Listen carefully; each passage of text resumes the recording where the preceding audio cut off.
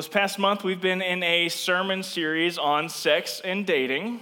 Pretty exciting times we living in. Having to do with Valentine's and the month of love. It's a perfect time to be talking about this. I mean, we are just surrounded and inundated with sex, with relationships all around us. You look at all the movies and your social media and your friends at school. It is all around us, and the world is telling us one thing. And so we need to know, is what the world is telling us, is it true? Or is what God has to say in His Word true? And so we're going to continue to look and see what God has to say through His truth and His Word about sex, sexuality, relationships. This past month, we've looked at kind of some big picture things, and that is that everything you're doing pre-dating is setting you up, is preparing you, is training you for the way that you're going to do dating relationships. You're one day going to do marriage. And so if you are walking in immorality, meaning if you're giving into pornography, lust, masturbation, sex with other people, whatever it is, if you're giving into those things, you're training yourself to crave sin, to crave sexual immorality, and you're setting yourself up for a lot of pain and heartache within dating relationships, within marriage. We also looked at when you're looking for a potential mate, you want to be looking at their character. Do they have godly character? What's going on deep down inside of them? Not necessarily what is on the outside. That is all secondary to what is going on inside of them. And so today we're going to kind of take a step back. And as I was praying about and preparing this message, I felt like, there's so many times that we can know a truth up here, right? Like we know what God says, we know what the Bible says about something, but does it make the 6-inch journey to our heart? Do we really believe it? And when we believe something, we act on it, we obey it. And so often we don't obey God because we don't really believe it in our heart. We don't believe what He has to say. And so we're going to look at what God has to say about sexuality here today. And so, the past month we've talked about a lot. And so I just want you to grab the pen and paper under your seat and just, if you would, write down what has God been convicting you of this past month?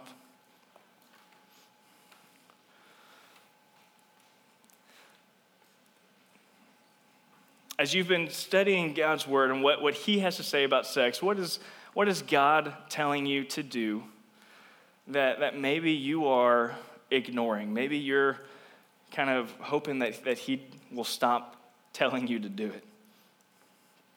Whatever it is, just write it down, jot it down, keep it in your mind. I think that so many of us think that God is holding back on us, that He has good things that He just doesn't want to give us. Like He's like some, like Sid from Toy Story. He's got his magnifying glass and we're the little ants and He's just, just melting us to pieces because He can. That's how a lot of us view God, but in reality, God is not withholding good things from us. No, he's trying to save us for the best things. And so we're going to look at a story here today that kind of goes back to the beginning, because this is the human condition. We think that God is holding back from us, that He just doesn't want us to be happy. He doesn't want us to enjoy life. And so we're going to look at Adam and Eve today. Everyone know the story of Adam and Eve, I hope. But if not, it's the first story in the Bible. Show me the picture. Adam and Eve, they were in the Garden of Eden, the first human beings to exist. And their story is much like ours here today. So let's jump into it, and we will see what God is saying here. Genesis 3, verse 1, "The serpent was the shrewdest of all the wild animals the Lord God had made. And one day he asked the woman, 'Did God really say you must not eat the fruit from any of the trees in the garden?' 'Of course we may eat fruit from the trees in the garden,' the woman replied. 'It's only the fruit of the tree in the middle of the garden that we are not allowed to eat. God said you must not eat it or even touch it. If you do, you'll die.' "Oh, you won't die," the serpent replied to the woman. "God knows that your eyes will be opened as soon as you eat it, and you will be like God, knowing both good and evil." The woman was convinced, and she saw that the tree was beautiful and its fruit looked delicious, and she wanted the wisdom it would give her. And so she took some of the fruit and ate it. Then she gave some to her husband who was with her, and he ate it too. And at that moment, their eyes were opened, and they suddenly felt shame at their nakedness. So they sewed fig leaves together to cover themselves. So right off the bat in verse 1, the serpent, Satan, comes to them, and it says the serpent was the shrewdest of all the wild animals the Lord God had made. And one day he asked the woman, "Did he really say you can't eat from any of the trees in the garden?" Like, he just throws out this lie that, look, God, Eve, didn't God say that you can't eat from anything here in this garden? Like, don't you realize he's trying to starve you? That he hates you? That he's trying to take away the nourishment and the health that could be provided by these trees? Don't you realize God's starving you? Well, right off the bat, Eve is like, "Okay, Satan, that's a dumb lie."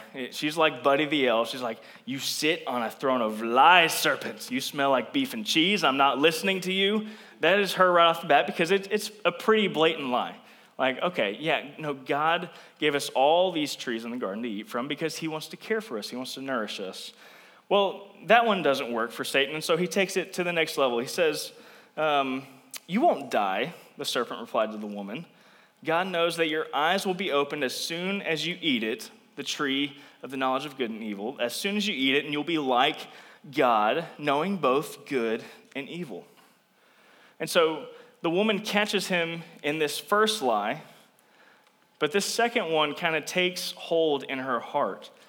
He says to her, "Oh, yeah, well, okay, maybe God is feeding you, but do you realize that he's holding back from you? Like, the best tree in the garden, the best, most enjoyable tree in the garden, God isn't letting you eat from it? Well, it's because God is holding back from you. He knows that if you eat it, you'll be like him. You'll be really, really wise, and you'll know everything." Well, that one takes hold in the woman's heart. Verse 6 says, "The woman was convinced, and she saw that the tree was beautiful and its fruit looked delicious, and she wanted the wisdom it would give her. So she took some of the fruit and ate it. And then she gave some to her husband who was with her, and he ate it too. And at that moment their eyes were opened, and they suddenly felt the shame at their nakedness." So right off the bat, this goes back to the very first human beings on earth. The lie that Satan uses against them is that God is not looking out for your good. That God has these really cool, good things in store for others, but for you just have to suffer in this miserable life, and you don't get to enjoy all the good things that God has for you. See, the woman and her husband, they knew what God had said up here, but as soon as Satan gave that lie of, "Oh, well, he told you not to eat it because it's really good for you," they take a hold of that and they run with it.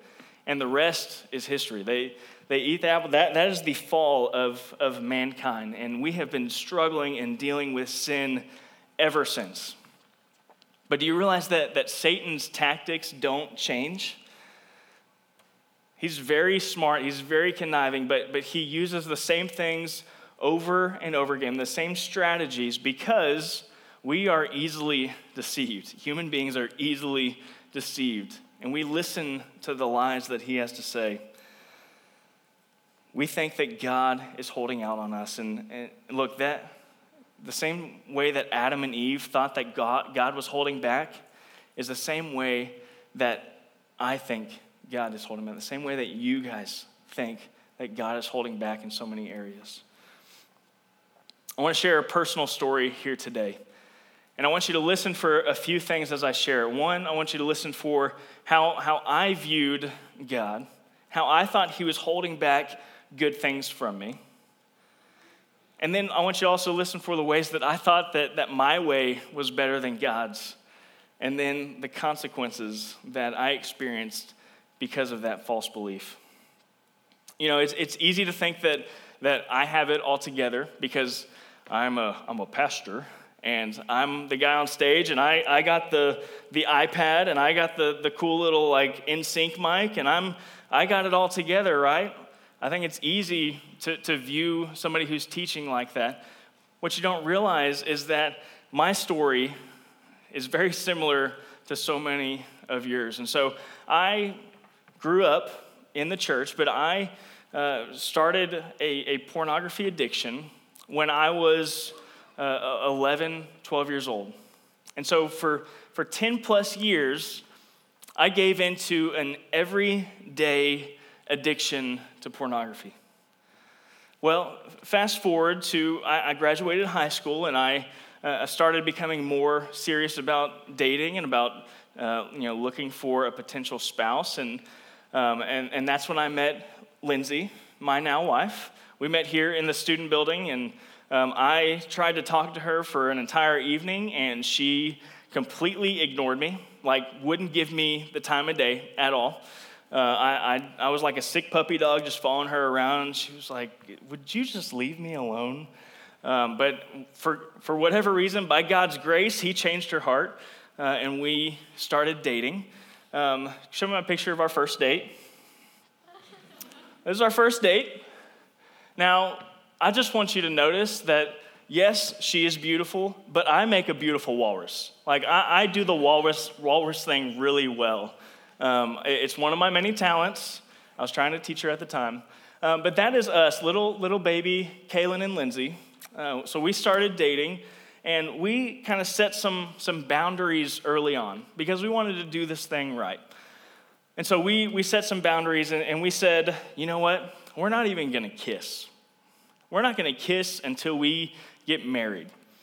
We had great intentions. Yeah, I just said, what? No, that's crazy. Yeah, exactly. It is crazy.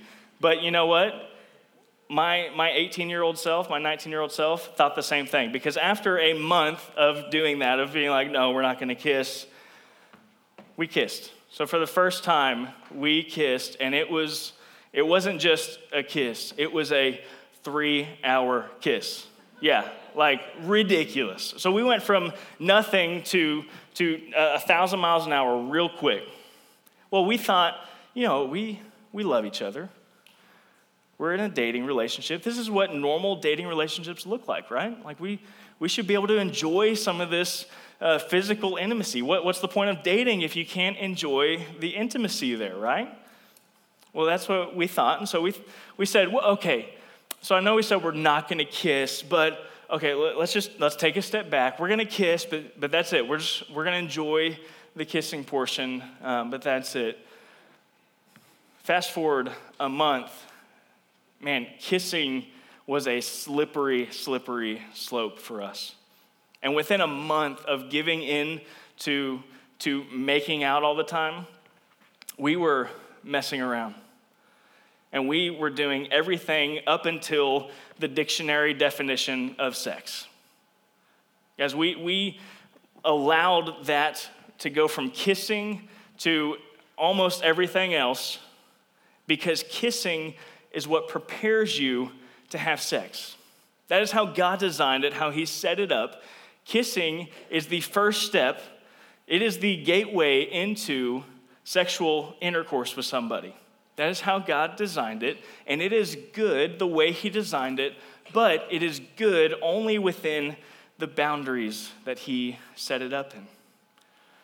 And so we had given ourselves these really firm boundaries with good intentions to start with, and we quickly failed miserably.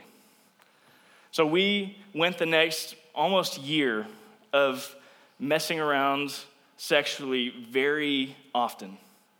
Almost every time we would see each other. And we would do this thing where we would mess around, and then we would feel this shame and this gross like guilt. And then we would repent to each other. I'm so sorry that we did this. I'm so sorry that I led you in this. And then we would make some new boundaries. Okay, we're not going to do this again. We're never going to do this again. Okay, well, 2 days later, we're right back into it, and we're messing around again, and then we feel the shame, and then we repent. Guys, we were in this vicious cycle that we could not get out of. And we tried, and we tried. Let me just ask you the question here this morning. How many of you guys, you don't have to raise your hand or give me a shout or anything, but have you kissed anybody? Do you know what I'm talking about? When you start kissing somebody, all those feelings start being stirred inside of you, and it's preparing you physically, spiritually, emotionally. It's preparing you to take the next step. And the next step is preparing you to take the next step. And it is how God designed it. And we didn't know how to stop it. Because we were in the middle of this unhealthy habit that we were in, this destructive habit of being sexually intimate before we were married. We had no idea how to get out of it. That was until, well, let me back up. I think that so often we think that we know best when we listen to the world's advice to us rather than when we listen to God's advice. And so what Lindsay and I were doing is we were listening so much to the world's advice. And what the world tells us is, oh, you guys are in love. You guys are going to get married anyways. Why not go ahead and just complete the deed and have sex? Why not go ahead and complete the deed and do whatever you want physically? Like, you're committed to each other, right? That's what the world is telling us.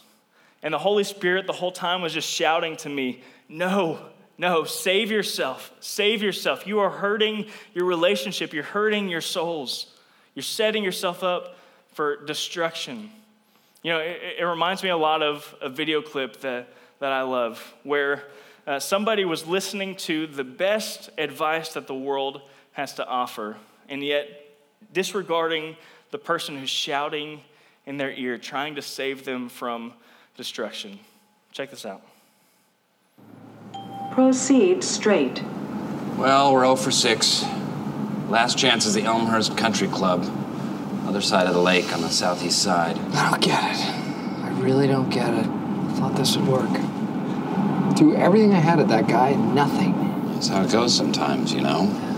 You lose everything, and everything falls apart, and eventually you die, and no one remembers you. That is a very good point, Dwight. Make a right turn. Wait. No. It means bear right. No, up there. It said right. It said take a right. No, look. It means go up to the right, bear right, over the bridge, and hook up with 307. Make a right Maybe it's turn. a shortcut, Dwight. It said go to the right. It can't mean that. There's a lake there. I think it knows where it is going. This is the the lake. machine knows. This is the lake. Stop yelling at me. No, it's Stop not yelling. There's no road here. Remain calm. I have trained for this. Okay. Exit the window. Here we go. Make a U-turn, if possible. Look out for Legion! Michael! Are you okay? Swim for it! I got you!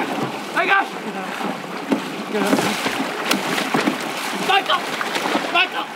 Let go! Let go of Michael! Come on! I got you! Michael, come on! Go on!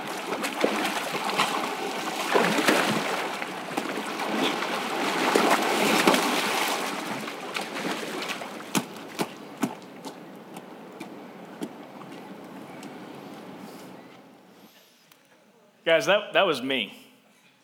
And let's be honest here, that's so often us.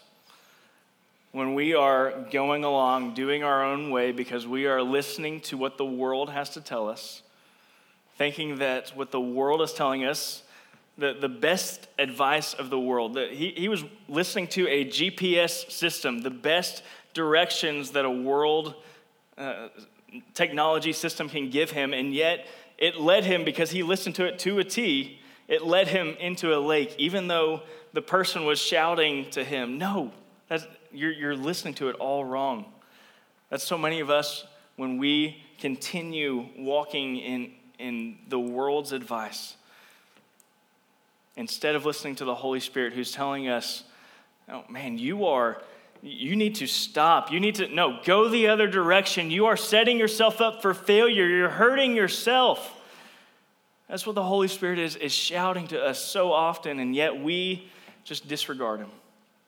Well, that was me in my dating relationship with Lindsay. I disregarded what God was saying, and I felt helpless, absolutely helpless to get out of it. Like, man, is this just my lot in life? Like, I'm just doomed. I'm destined to be a wretched sinner. That's how I felt. It wasn't until I heard a sermon from a pastor, and he said something that will stick with me, I think, forever. He gave an analogy and some advice on relationships, and he said, look, whenever you give yourself into sexual immorality, pornography, masturbation, sex before marriage, lusting after another person, when you're giving yourselves into that, you are receiving in the moment a feeling of excitement. It's an adrenaline rush because you know that you're doing something that you're not supposed to be doing.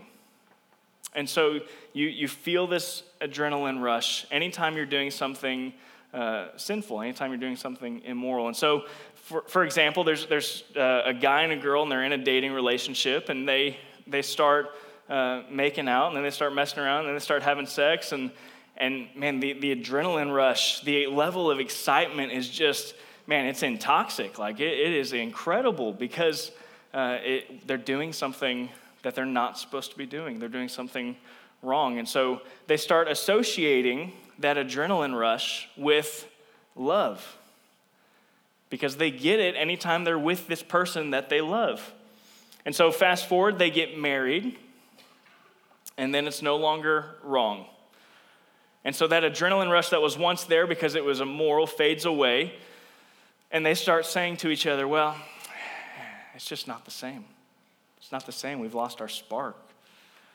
Well, so the husband's at work, and he starts flirting with his secretary, and he starts feeling this adrenaline rush with her because it's immoral and he shouldn't be doing it. And so they start becoming physically intimate, and then they start, he feels the adrenaline rush even more, and so he says, okay, I don't love my wife anymore. I'm going to divorce her. I'm going to get married to my secretary because I love her. I feel this excitement when I'm with her. That's true love. Well, then they get married, and it's no longer wrong. And so he loses that feeling. But then his ex-girlfriend from high school contacts him on Instagram, and they start talking. And then he feels the adrenaline, so he divorces. And it is a vicious cycle. When we give ourselves into sexual immorality, being sexually active with our boyfriend, our girlfriend with a screen, it trains our body. It physiologically trains our brains to associate love and intimacy with immorality. And it is setting ourselves up for one day adultery, divorce. And so when I heard that sermon, guys, I wish I could explain to you the level of conviction that I had, and it all made sense. In that moment, it went from my head to my heart, where I truly believed in that moment that it was damaging for us to be sexually active together. And so we sat down after that, Lindsay and I, and we made some pretty serious boundaries. And this time we had it backed up by the belief that it was for our best. And so the boundaries that we then set up, we went back to the ridiculous in the world's eyes boundaries. We didn't kiss for the next 6 months. Not even a peck. Not even a little peck on the cheek, because I knew, not because I'm so holy, I knew I couldn't handle it.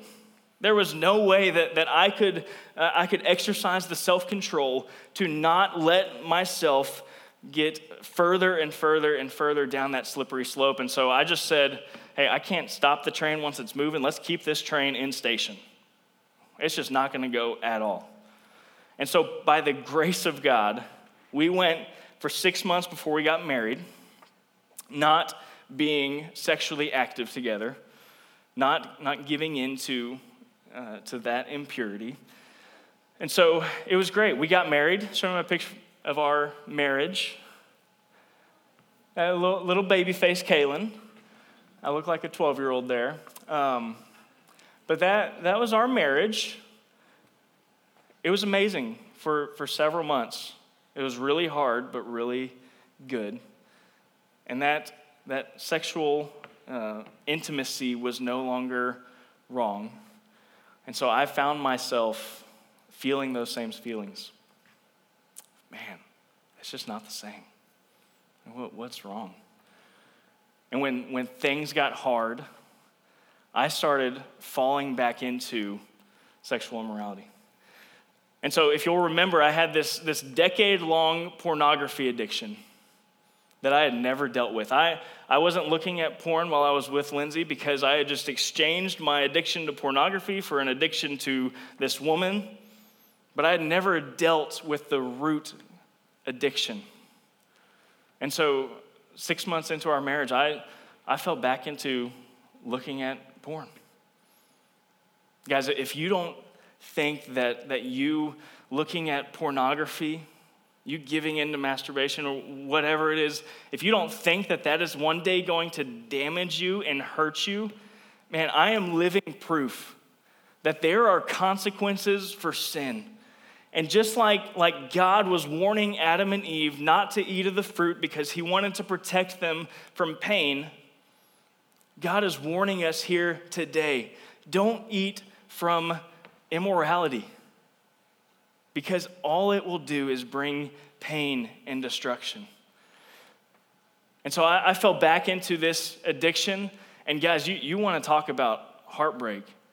Man, think about being the husband, the one who's supposed to cherish and love and take care of this precious woman, and having to go to her and say, babe, I committed adultery in my heart. Man, that wrecked her world. The pain that I caused her because of that. And I can never change that. But by the grace of God, I started getting serious about this addiction. Let's deal with this addiction that is entrenched in my brain, in my wiring. Let's get it out.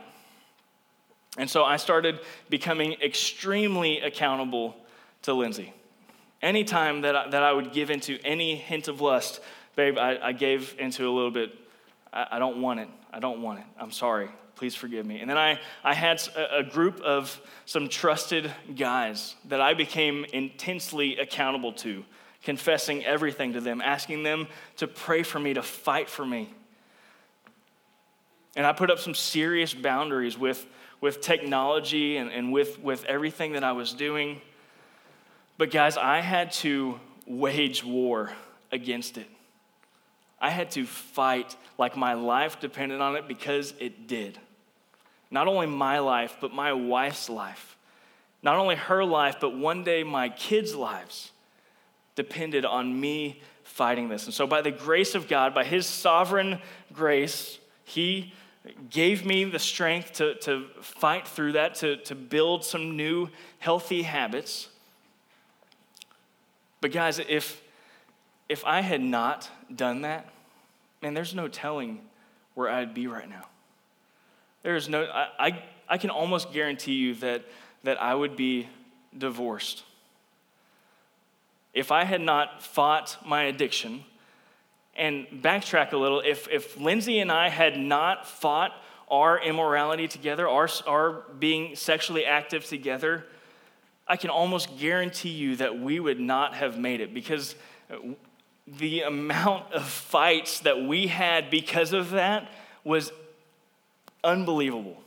Unbelievable how much conflict, how much pain, how much heartache was in our relationship as a result of our sin. Because we didn't listen to God's boundaries and what he had to say. All it did was bring pain and destruction and heartache. And if we hadn't have backtracked back behind those boundary lines again, I don't think we would have made it. If I wouldn't have backtracked behind the boundary lines of addiction, I don't think we would have made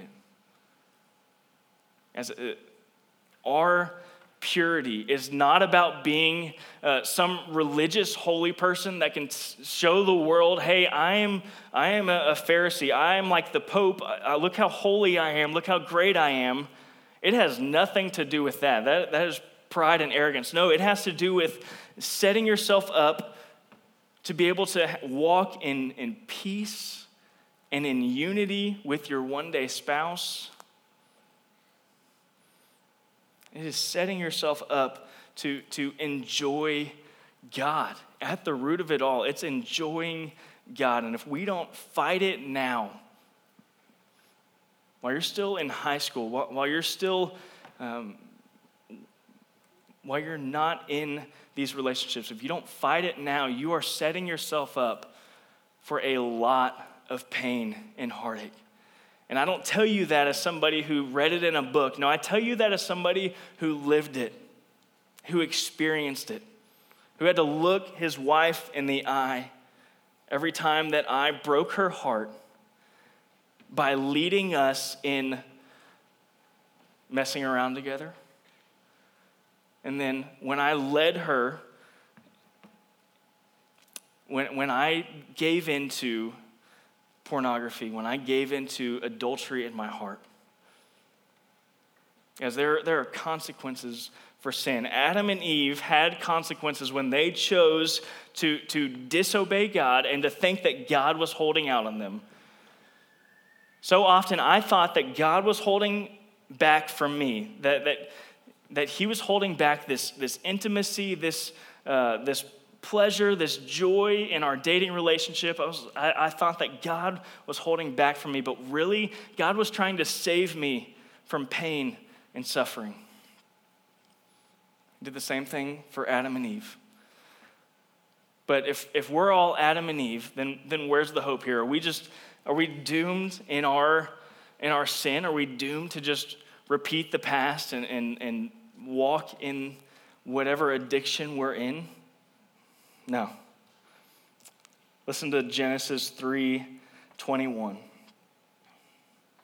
says, "And the Lord God made clothing from animal skins for Adam and his wife." And it sounds really profound, right?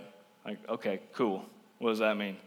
I thought the same thing too until I started really diving into what this means. So Adam and Eve sinned. They needed something to cover their shame, their nakedness. And so God took this innocent animal, this animal that had never hurt anyone, had never sinned, had never broken anyone's heart. God took this animal and he slaughtered it. He shed this animal's blood so that then Adam and Eve could be covered in the animal's skins, could cover their shame and their nakedness. Guys, we are Adam and Eve. Do you realize that God looked at us in our sin and in our shame and our nakedness, and he sent his spotless, perfect Son, Jesus Christ, the Lamb of God, and he slaughtered his own Son so that we could then be clothed in the righteousness of Christ, that our nakedness from the shame of our sin and our guilt could be covered by the righteousness, the perfection of Jesus Christ. Guys, there is hope in the gospel. That is where our hope lies. Our hope doesn't lie in mustering up enough strength to change ourselves. It doesn't lie in being good enough. No, our hope lies in Jesus Christ alone and in his shed blood for us. God was saying it from the very beginning. He said to Adam and Eve, look, you can't cover the shame of your nakedness, and so I'm going to have to destroy something that's perfect and holy so that you can be covered. And he did it because he loved them. God sent Christ because he loves us. so that our sin, our shame could be covered, that we wouldn't have to walk under the burden, under the penalty of our sin. As that is the gospel. And the gospel, the good news of Jesus Christ, is the only thing that has saved Lindsay and I, that has allowed us to be where we are today. And we still fight consequences from all that we trained ourselves in. But we are covered by the grace of Christ. Do you need some covering of God's grace here this morning? Guys, we're going to move into a time of response. I want you to grab the pen and paper from under your seat.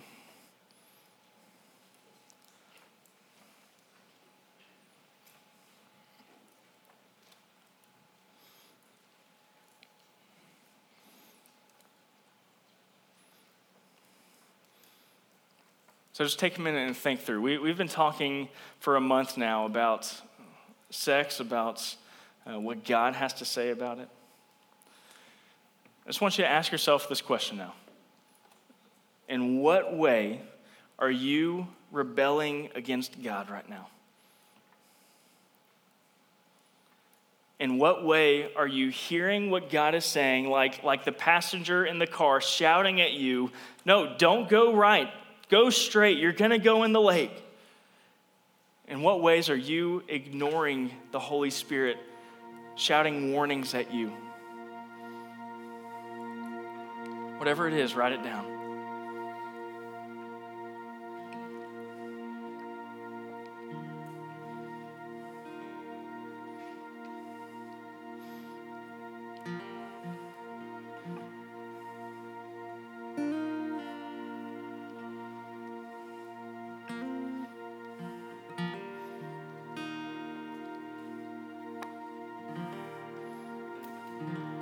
But whatever you write down, know that God has not left you in that.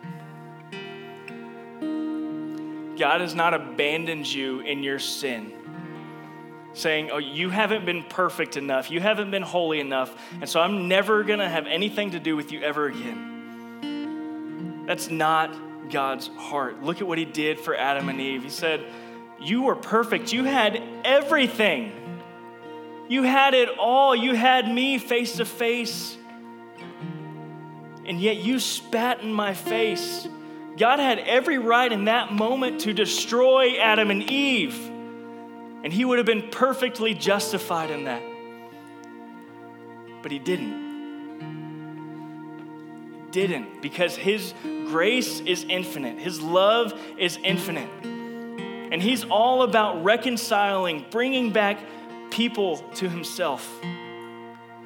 God has not left you in whatever you wrote down, whatever he's put on your heart. God has not left you in your sin. No, the gospel of Jesus Christ is that he has shed his own blood so that we could be covered in the righteousness, the grace, the forgiveness of the Almighty One. And so in whatever way you are rebelling against God, I just want you to write out a prayer after that, asking God for his forgiveness, his grace, his mercy to cover you, to wash you.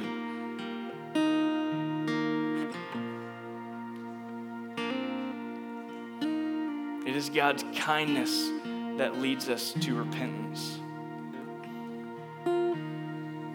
It is his kindness that is warning you here this morning, warning you to abandon the world's ways and to follow his ways.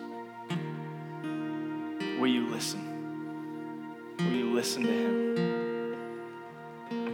I pray that you will. We're going to continue to respond with tithes and offerings, with our communion, where we can remember, we can celebrate Jesus' broken body and shed blood, the innocent, perfect, spotless lamb that was murdered on our behalf to cover our sin and our shame, so that we don't have to walk in that. We don't have to be burdened by shame day in and day out. And then we're going to worship. As I encourage you, let's worship with all we have. This isn't This isn't a religious ritual where we just check off the box of the ending song. No, use this opportunity to meet with your Creator, to meet with the God of heaven, and to let His mercy and His grace wash over you, to free you from the guilt, your shame,